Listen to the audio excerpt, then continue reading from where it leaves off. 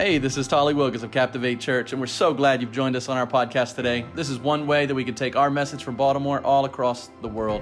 We pray that today encourages you, inspires you to become the man or woman that God's designed you to be.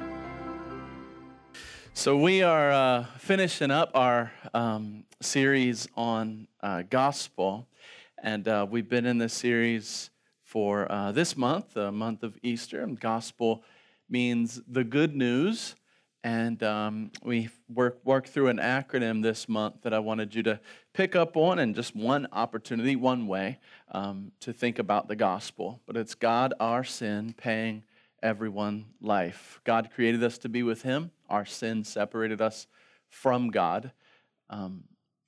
Sin cannot be removed by good deeds. Paying the price for sin, Jesus died on the cross and rose again.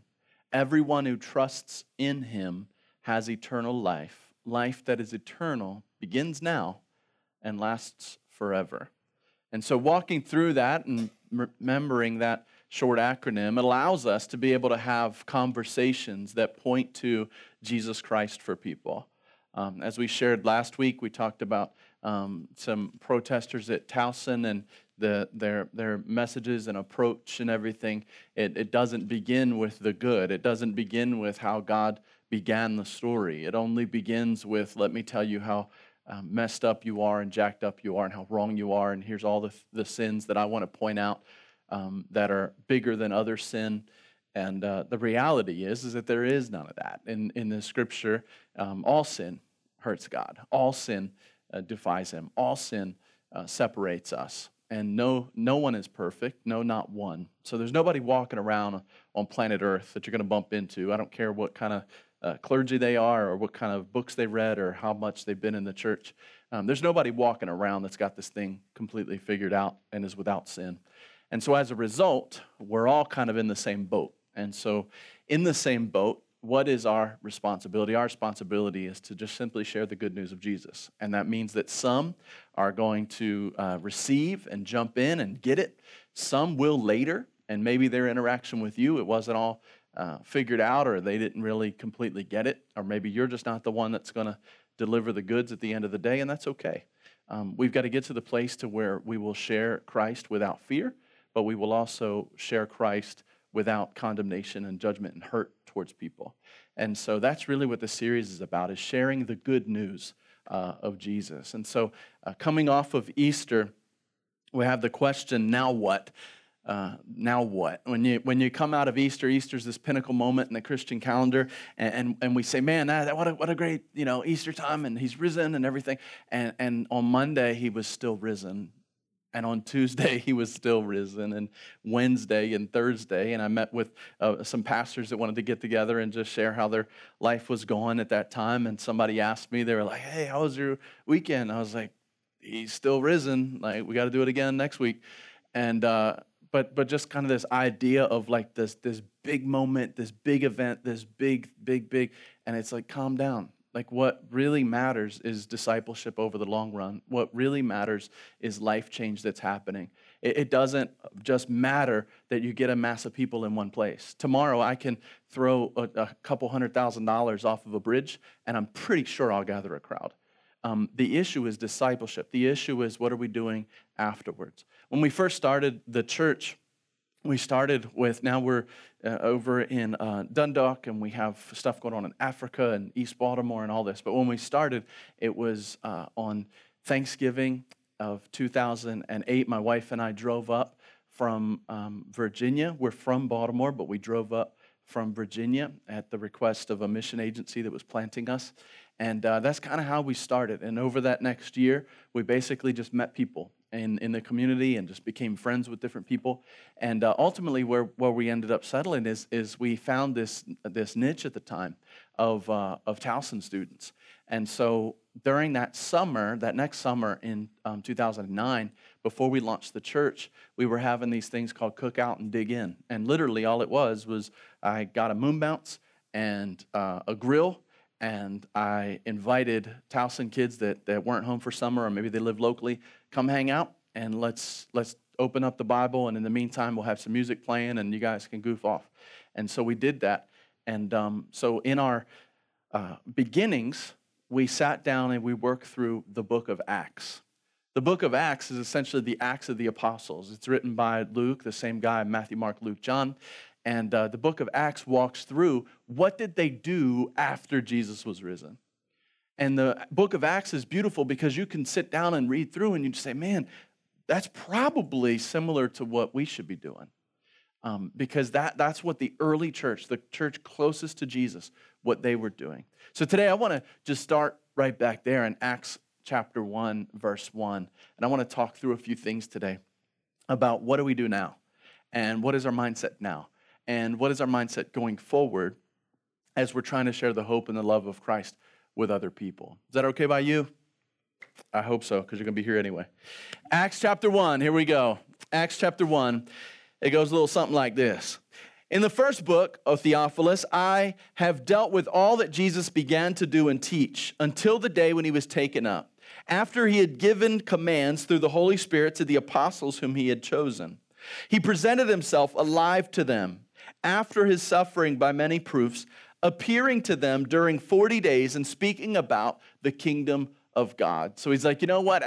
What next? After Jesus began to talk to the apostles, Jesus began to show himself with many proofs. Jesus began to show that he was a risen king, that he wasn't just dead and in the grave. He didn't just die for your sins, but he actually rose again. And so that's what was going down at the time, was this fact that you know what? Jesus is a risen Lord. He's a risen Savior. He's not in the tomb. He's not dead. And that's good news for you and for me. For you and for me, it's good news to know that, you know what? There's lots of people that saw Jesus rise from the dead. Otherwise, all what happened was a good man died for other people. And you know what? Any of us in this room, if you wanted to, you could lay down your life for another person. You could do that. I could do that.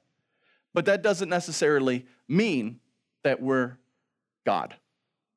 And so the fact is that what identified Christ as special, separate, set apart, was the fact that he rose again and the fact that he testified to people. And then ultimately what ended up happening is all of these apostles ended up dying a martyr's death. They said, hey, we want you to admit that that's not true. Admit that you're a liar. Admit that it's false. And they said, no, we can't do that. In Sri Lanka, stories came out this past week that the students were learning about martyrdom right at Easter time. And one of the teachers in the classroom in Sri Lanka that morning had asked the students, would you be willing to die for Christ? Like, do you really believe in eternity enough? And that was the kind of the theme teaching. And ultimately, that's what happened, is that only because they claimed the name of Christ, that was enough to say, hey, we're going to take you out. That was it. Just simply because they claimed the name of Christ. But all of the early apostles, they died a martyr's death. They could have said at any time, no, it's not true. We just kind of got together and wanted to make up a new religion. But they didn't. They took it to the grave. And then it says that Jesus was seen by over 500. And then outside of that, ultimately, the Roman government even was taken over because Christianity had swept the nation. And the government itself couldn't hold it back. And so all of this happened not because just some guy died. There are people that die every day. All of this happened because the God-man died and rose again. And so he's saying all of this. He's saying, you know what? This is all what went down. And he presented himself alive to them after suffering many proofs, appearing to them during 40 days and speaking about the kingdom of God. And while staying with them, he ordered them not to depart from Jerusalem, but to wait for the promise of the Father, which he said, quote, you have heard from me. For John baptized with water, but you will be baptized with the Holy Spirit not many days from now. So when they had come together, they asked him, Lord, will you at this time restore the kingdom to Israel? You see, Israel was under occupation, and beforehand, before Easter, when we had the processional, we had Jesus marching in on Palm Sunday. When all of that went down, they thought, man, a political figure's coming. He's going to restore the kingdom to Israel. Israel's going to be back on top. And it didn't happen. He died and he rose again. He came to his people and he said, no, I'm talking about a bigger kingdom. And then his disciples gather around and they're like, what? Is now the time? Like, we get it. We didn't understand you had to die, but now that you've died and you rose again, is now the time? And he goes on, he says, it's not for you to know the times or the seasons that the Father has fixed by his own authority. It's not for you to know. This is what's funny when you find people that are, they're swearing by a particular date when Christ is going to return. They're adding up numerology, they're figuring it all out, and they're like, oh, this is going to be it. And so conveniently, they will accept Visa and MasterCard for you to go ahead and just send in your gift, because you're not going to need your money anyway. The world's going to end, so you might as well make somebody rich, right? And so every time this goes down, what's really, really sad is that there are believers, there are people that believe in Christ that get fooled and bamboozled by this. To say, you know what, I can know the day and the time. You won't. You won't. The moment you name a day and time is probably a good shot that's not going to happen. It's not for you to know the days or the seasons of the Father is fixed by his own authority, but you will receive power when the Holy Spirit has come upon you. And you will be my witnesses in Jerusalem and Judea and Samaria and to the ends of the earth.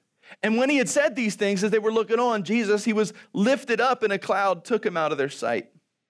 While they were gazing into heaven as he went, behold, two men stood by them in white robes and said, Men of Galilee, why do you stand looking into heaven? This Jesus who was taken up from you into heaven will come in the same way as you saw him go into heaven. That two men standing in white, men of Galilee, why are you looking up? Like, I would have needed a diaper. I'm just going to be honest with you. I don't get that kind of stuff. So when Jesus was brought in, do you remember when Jesus was brought in, all of a sudden these angels show up and they're there to pronounce it, and it's just like party time? Needed a diaper then. When Jesus was leaving, same sort of thing. It's God's pronouncement that, hey, these things are true. They're going to be happening. And so what now? What do we do now in light of Easter? What's the good news in light of Easter? What is the message that that Jesus is trying to get across to you and to me as followers of him in Acts chapter 1? Well, let's go down. Verse 4 says, while staying with them, he ordered them not to depart from Jerusalem, but to wait for the promise of the Father, which he said, you heard from me, for John baptized with water, but you will be baptized with the Holy Spirit not many days from now. Some of us come from religious tradition that ignores the Holy Spirit altogether. Some of us come from a religious tradition that talks a lot about God the Father, talks a lot about Jesus the Son. We get all of that. But Holy Spirit of God, 1/3 of the Trinity, we kind of just ignore.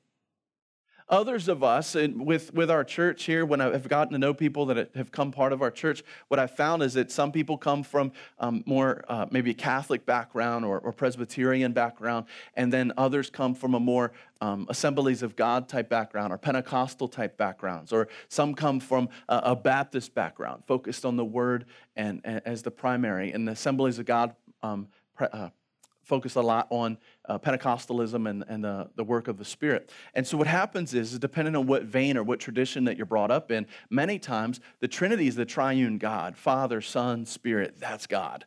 But many times our own conditions and our own bents in different faith denominations emphasize one over the other. And in my faith tradition, it was true growing up. It was more Baptistic. And in my tradition growing up, the Holy Spirit was like the third wheel invited to the party. And it was kind of like we talked a lot about the Father, the Father, the Father. We pray in the name of the Father. We talk openly about the Father, and the Father's good, the Father's will for us. And we talk a lot about Jesus. And hey, Jesus saves, and Jesus redeems, and Jesus forgives, and Jesus heals. And we pray even in the name of Jesus as well. And then it's like, oh yeah, there's the Holy Spirit. And then others of you grew up in a tradition that was like, Holy Spirit's where it's at. Holy Spirit's where it's at. And we need to feel the Spirit and the presence. And the Word was almost ignored. It was almost like the Father's Word for us was kind of set aside. It's like, well, you can kind of just feel it. And whatever you feel like God tells you, then just live in that, because that must be true, because you felt it. And so what happens is, what's dangerous is that when we fall in love with just one part of the Trinity, it's similar to if somebody falls in love with just one part of who you are. You're a complex being. In fact, some who know you best will probably say you're a complicated being. And sometimes the people that know us best, what do they say? They turn and they go, "Who are you?" Right? Like, this is out of character. And you're like, "No, this is completely in character. Like, I'm completely this way. Wake up and get to know me." Right? But we do this to God all the time.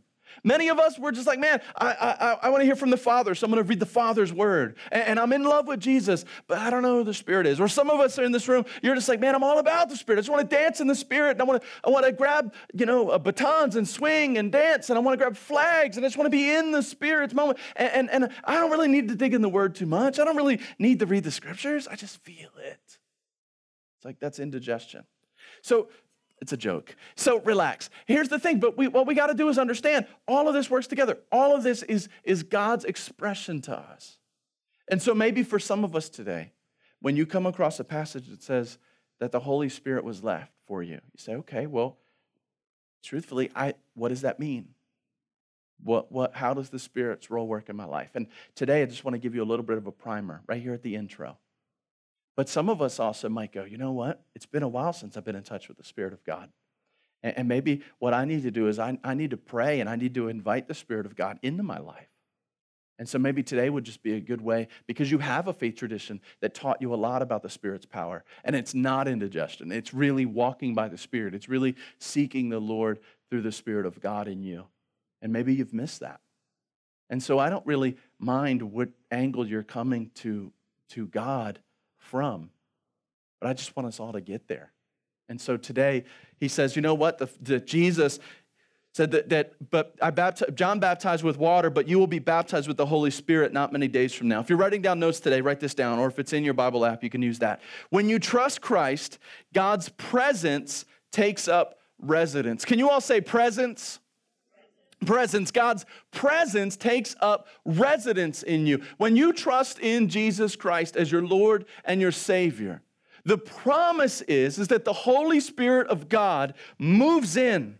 And when you create room by your surrender, what you're doing is you're saying, "You know what, Father? I know that I'm a sinner." Whenever we talk about praying to receive Christ around here, what we're talking about is we say, "You know what? Admit that you're a sinner. I'm a sinner. I know that I am." Well, then what are you going to do with your sin?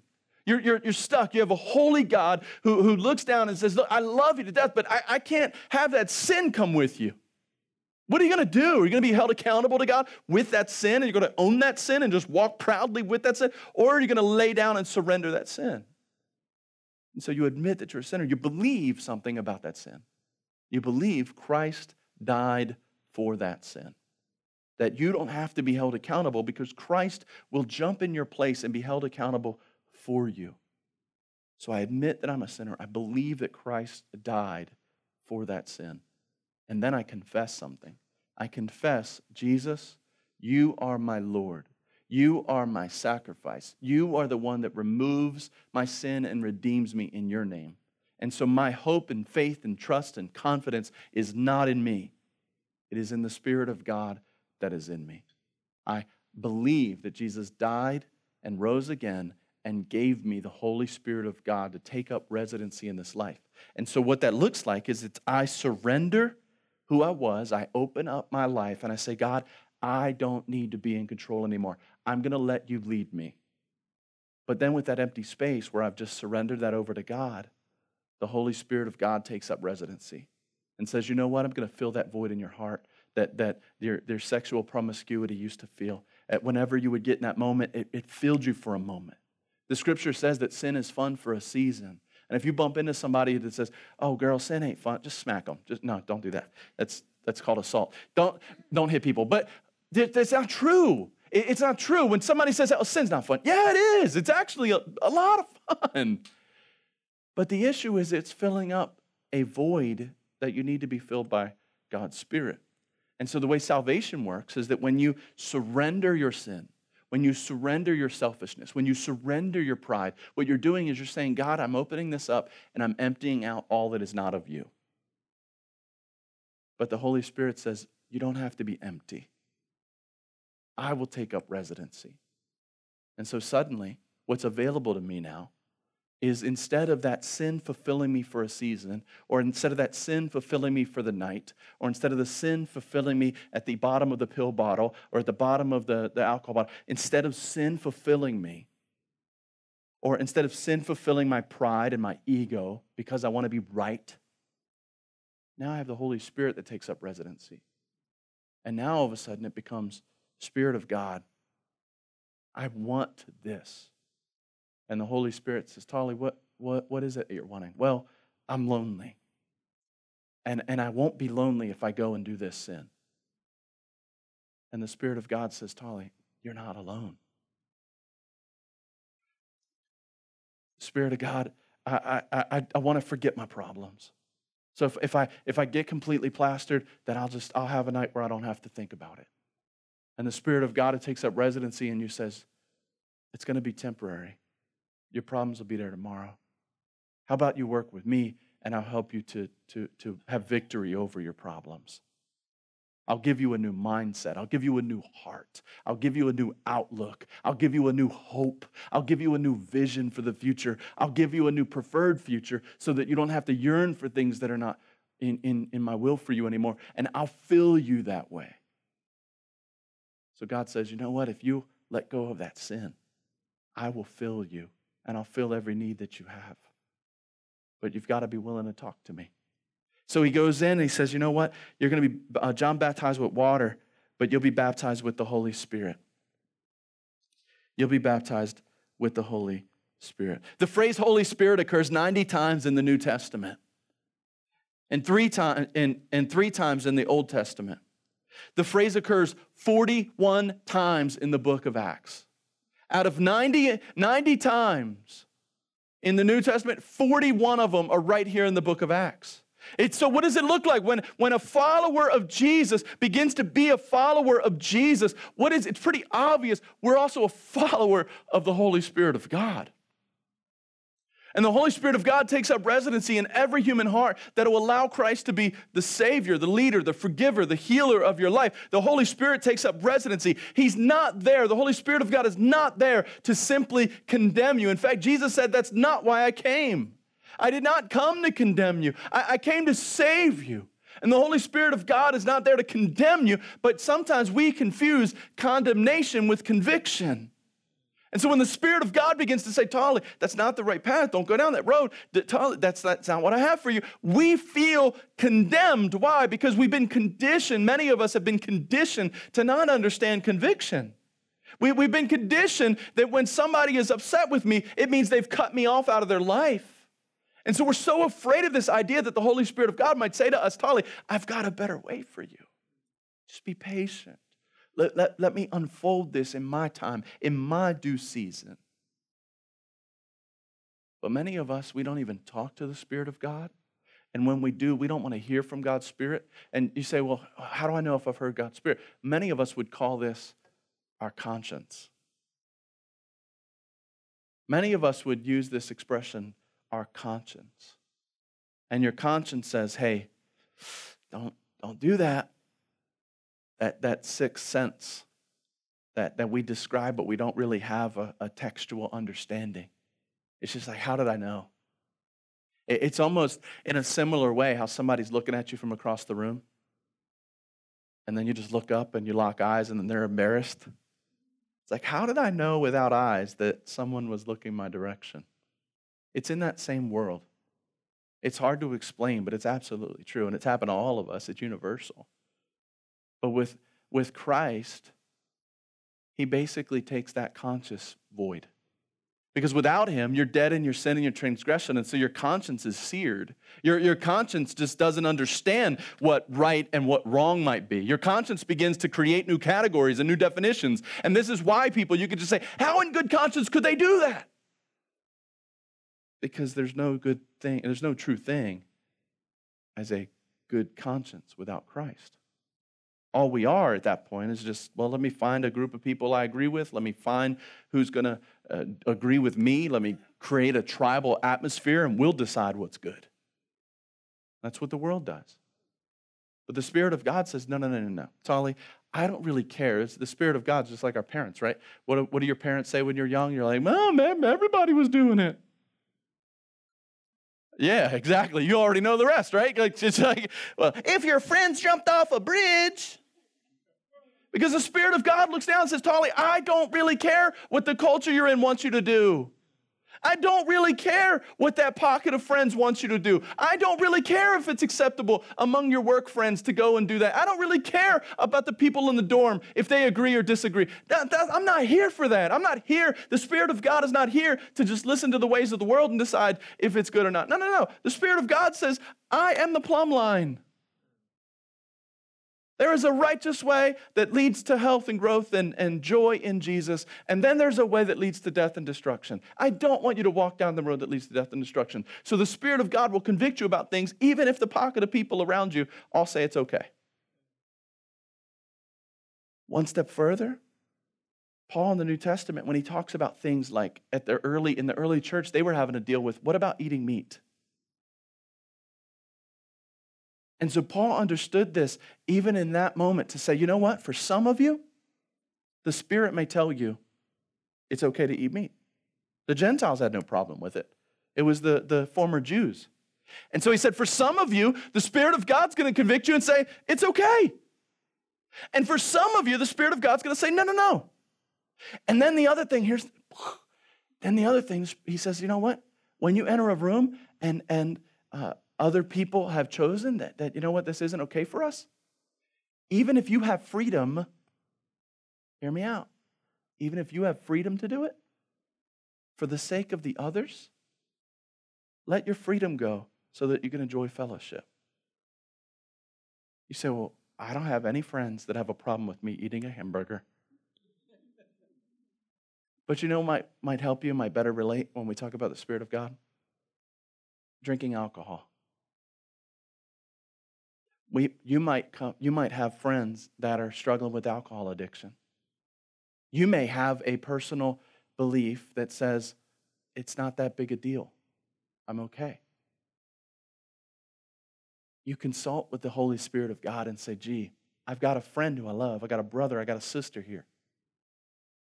Simply because I have freedom, should I, Spirit of God, use or abuse my freedom in front of somebody that's battling addiction? Is it a breaking of law? Is it horrible? No. But when you seek the Spirit of God, the Spirit will help you navigate that and help you love that brother and care about that brother more than you care about your freedom. Does that make sense? And so the Spirit of God comes on all of us. I want to give you a couple verses, and then I've got to speed this up. 2 Corinthians 1, now he who establishes us with you in Christ, anointed us, is God, who also sealed us. Everybody say sealed us. Sealed us and gave us the Spirit in our hearts as a pledge. So until Jesus comes back, he says, the Spirit of God will be with you. I will never leave you. I will never forsake you. Look at another one, Ephesians 1, 13 and 14. In him, you also after listening to the message of truth, the gospel of your salvation, having also believed, you were sealed in him. Everybody say sealed. You were sealed in him with the Holy Spirit of promise, who is given as a pledge. Do you see that again? As a pledge of our inheritance, with a view to the redemption of God's own possession, to the praise of his glory. The Spirit of God is given to you as a pledge to seal you, to assure you that you know him and you're walking with him. And here's how we know in 1 John, 2 John, 3 John, when you read those, the whole deal is about, hey, do you know you're in Christ? How do you know you're in Christ? You go read 1, 2, and 3 John and it'll answer itself. But I'll go ahead and give you the Cliff Notes version. It's, you know me if you obey me. And if the Spirit of God is in your heart and in your life and leading you, then you know Jesus if you're obeying Jesus. You know the Spirit of God if you'll obey the Spirit of God. If you'll relinquish your pride and your flesh and you'll put that aside and listen to the Spirit of God in your life. I do this with my kids all the time. I'm raising my children. Here's the deal. I really believe this is where I don't think I'm old school. I just think I've been to school.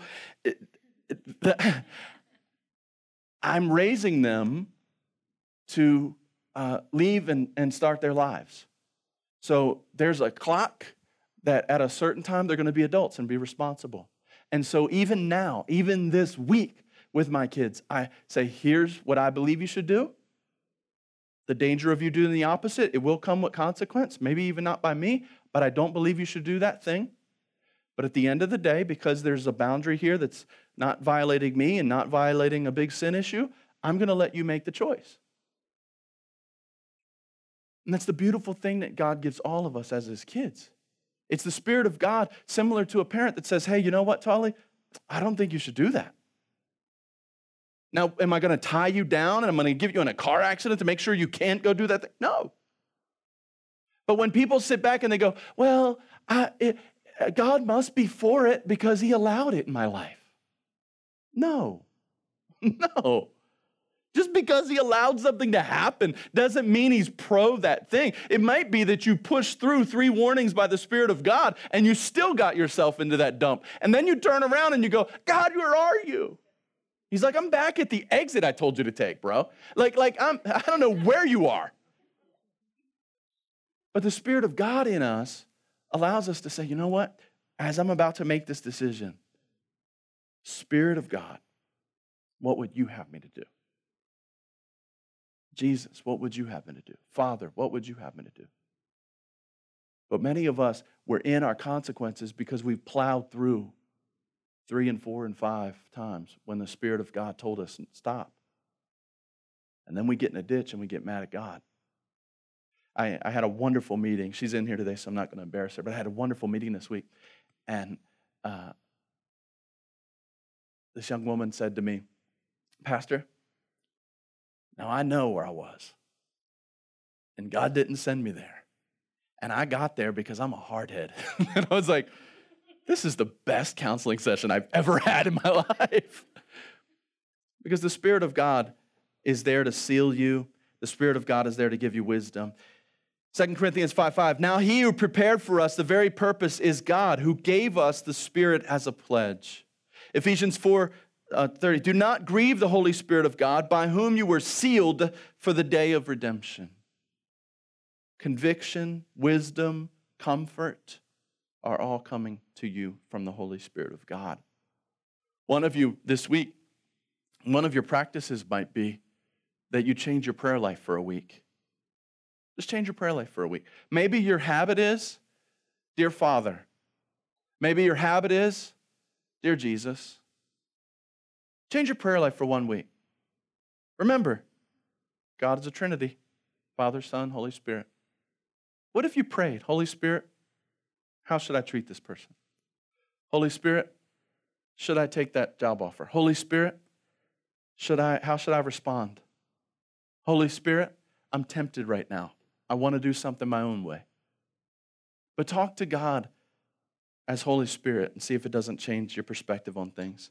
Verse 6, Acts 1:6. So when they had come together, they asked him, Lord, will you at this time restore the kingdom to Israel? He said to them, it's not for you to know the times or the seasons. But the Father said by his own authority, but you will receive power with the Holy Spirit. With God's presence comes God's power through the Holy Spirit. With God's presence comes God's power. Ephesians 3:20 says, now to him who is able to do far and abundantly all that we ask or think, according to the power at work within us. The power of God is at work within you with the Holy Spirit of God. For it is God who works in you, both to will and to work for his good pleasure. Philippians 2:13. That's one of the most powerful passages of the Bible that I have in my day-to-day life. It is God in me. It is the Spirit of God in me who wills me to do the things I don't want to do. My flesh does not will. My flesh does not want to obey God. My flesh wants to obey Tully. And I kind of like the decisions that my flesh wants to do. But it's the Spirit of God in me who gives me the will and the want to act according to his good pleasure. And so you and I, we have to check and say, hey, Spirit, I want to go this route. What do you want me to do? What do you want me to do? Our power doesn't come from information, but by transformation. Our power doesn't come from more information. Did you notice what they wanted? Did you notice what they wanted? They said, is now the time? Can you give me the details? Can you give me do you guys ever know somebody at work who just hoards details? Like they just hoard information?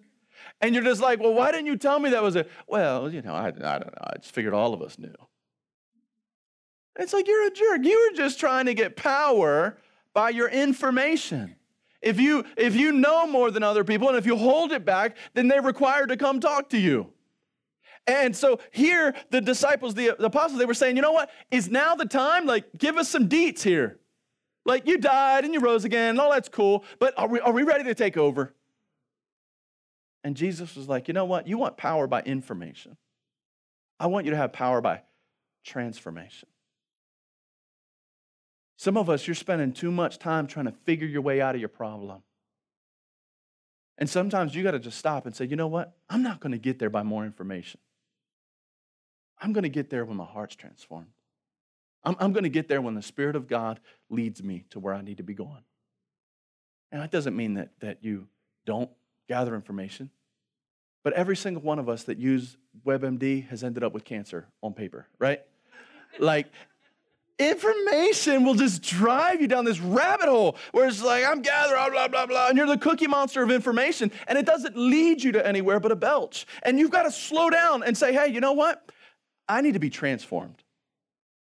In my dealings with this person, I could have all the information in the world, but they may not respond the way that I want them to respond simply because I have more information. But what if I was transformed in how I was dealing with them? What if I was able to be self-aware and to look inside? What if I had access to someone who was perfect and pure and loved every ounce of me that could give me perspective on me? What if I could take the advice of a third party that knew me, loved me, knows how I'm wired completely, knows every thought that goes through my brain? What if I could seek advice from a third party? That'd be interesting, wouldn't it?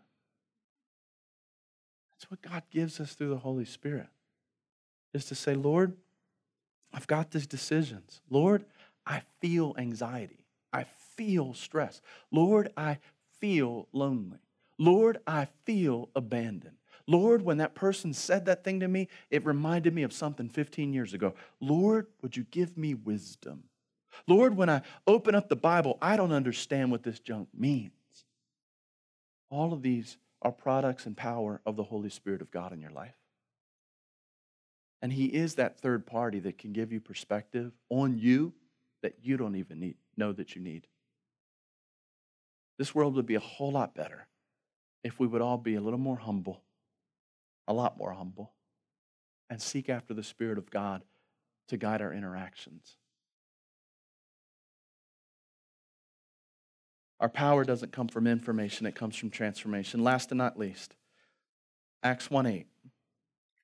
So why does he say what Jesus could have done all? This is the crazy thing, like that I pick up out of the Bible all the time. You do realize, like, Jesus healed some people just by saying so. Hey, you're healed. All of a sudden they roll out and they're healed. But then other people were blind, and Jesus like spat in dirt and made mud and rubbed mud in their face.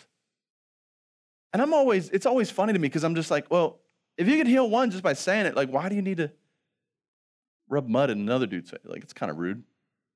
Your spit, your saliva. I know you're God and all, but it's still spit. Like,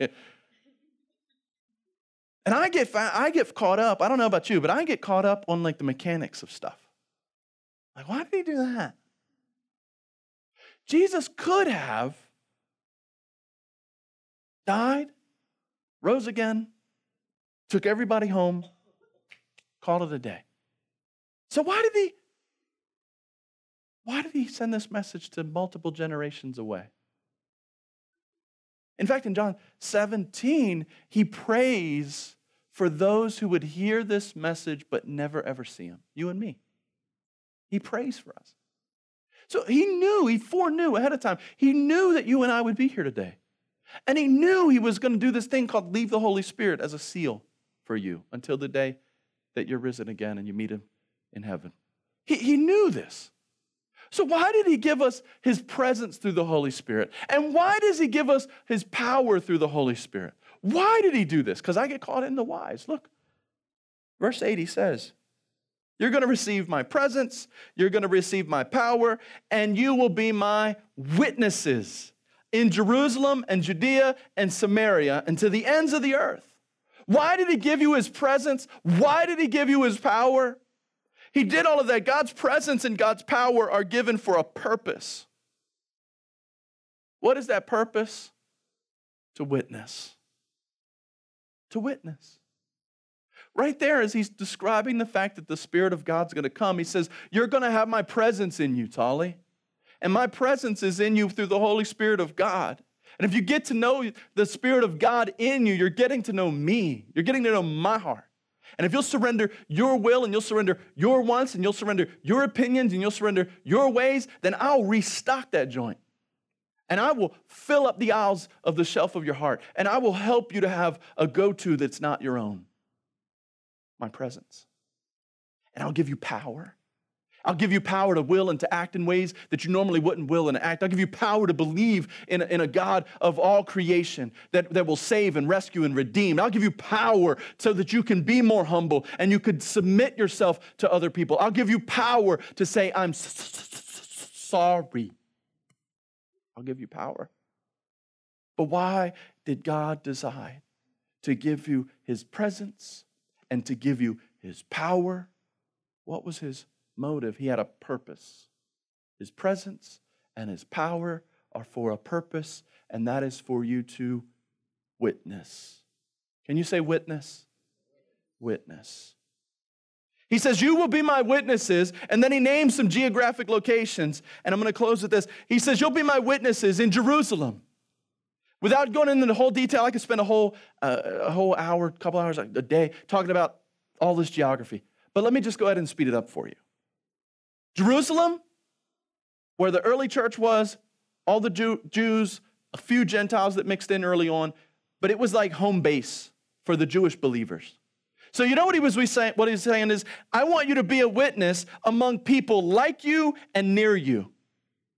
So right where you are, your own home, your own neighborhood, the people that are like you and near you, no matter where you go, you end up in a pocket of people. When I'm here in Towson, I know a general type of Cosmo type of crowd that's going to come to our Towson location. Congratulations, I just called you Cosmo.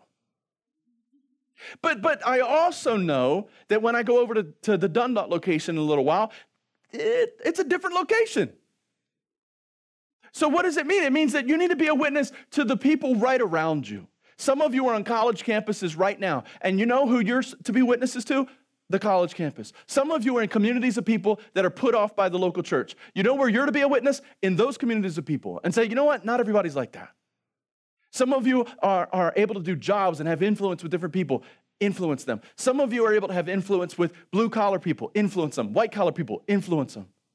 Whoever you are, wherever you are, right where you are, you're to be my witness, he says. You're Jerusalem, you're the beginning place, closest place. Judea geographically was the wider branch of a wider swath of people, but this is among people that are somewhat like you and somewhat near you. I've heard pastors say, hey, it's your city, it's your nation, and then it's international. Whatever. The point is to be a witness. You pick it and you go, and some among people somewhat like you and somewhat near you. The nation states of Israel had different types of people, and really, really close to Jerusalem was a certain type of person, and then out on the branches, out in the byways and the highways, they were a different type of person. So the point is be a witness right where you are, be a witness to the people that are not quite exactly like you are, and then it goes on to say, you know what, and be a witness to Samaria and the ends of the earth, among people that are unlike you and not near you. Be a witness to them too.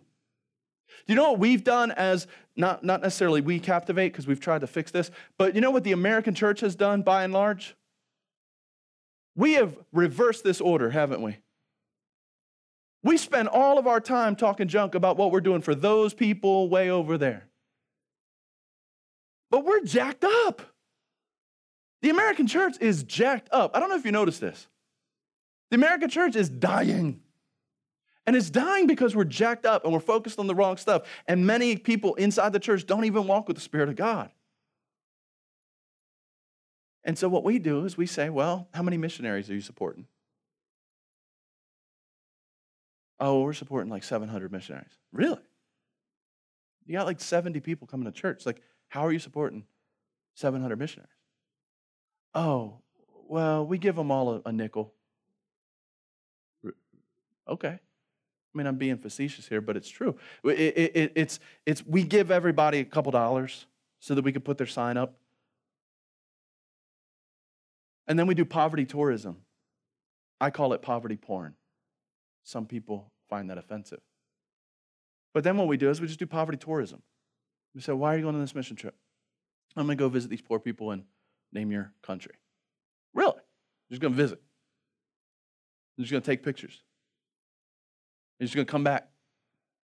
Tell everybody about what you did for Jesus, which was nothing. You were a tourist. But the scripture says, you know what? I want you to be a witness right where you are. I want you to be a witness to your neighbors. It excites me, but it infuriates me sometimes. Miss Colleen, one of the reasons that people love Miss Colleen is that she's doing what every Christian knows they should be doing. Loving your neighbors. Having people in her home. Becoming friends with whoever will be friends with her. And the church at large, they're like, oh, Miss Colleen's awesome. And she is.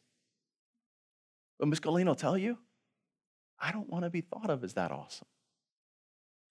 I kind of just want to be thought of as what all Christians are thought of. I just want to listen to the Spirit of God and witness to my neighbors. And so we're commanded to do this in Acts 1. Our goal isn't to win. Our goal is to witness. Our goal isn't to win anything. Our goal is to witness.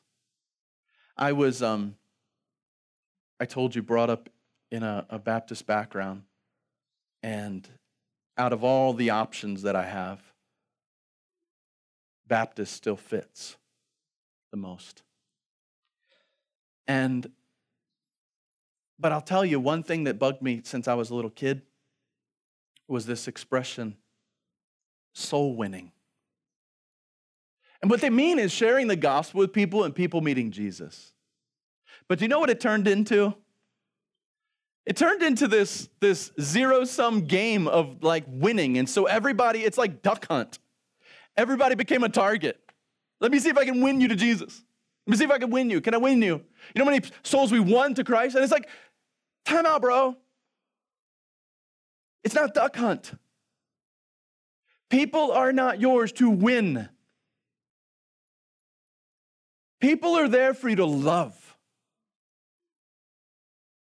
And if you love them, and if your life is constituted in such a way that what you say and what you do and who you are on the inside all matches up, it all aligns, and you're following the Spirit of God, and your hope is in Jesus, the Son of God, and you read the Word of God from the Father of God, if all of that lines up and you're true to the core of who you are, then they may come and say, I want that. I want the Jesus you know. But we're not in this to win anything. We're not in it to win and to try to be the biggest or the baddest church in town. I've told people often that the choices we've made at this church have been driven towards mission and loving as many people as possible, not gathering as many people as possible in one room. There's no way we could be in Africa right now. There's no way we could be in East Baltimore. There's no way we can be in Dundalk if the choices that I made along the way were to say, well, let's grow this one to a bigger pile of manure first. I don't want to do that. I don't want to grow a big pile of fertilizer. I don't want to grow a big pile of salt all in one spot. What I want to do is I want to be able to cast as much salt and as far places as possible so that we could really be the salt of the earth. We could really make a difference. But I can't go to the third step, Samaria to the ends of the world, if we can't follow Jesus in this first step, right in our own backyard. So I pray to God that you and I this week, thank you for your grace and your time and attention this morning, but I pray to God this week that you and I would say, you know what? I need to be right with the Spirit of God. I need to walk under the Spirit's power. I need to love God's presence in my life. And it's all for a purpose. I need to be a witness to my neighbors. How do I be a witness? Guess what? The weather's about to break. We should have the most cookouts per capita of any church on the planet. We should play the most cornhole. We should have the most fun. We should be out and about and getting to know people. We should spread the most love of anybody. And over time, through that, hopefully, who you are matches what you say you are. And people will say, hey, I'd like to get to know the God that you know. We're not here to win anything, but we are here to be a witness.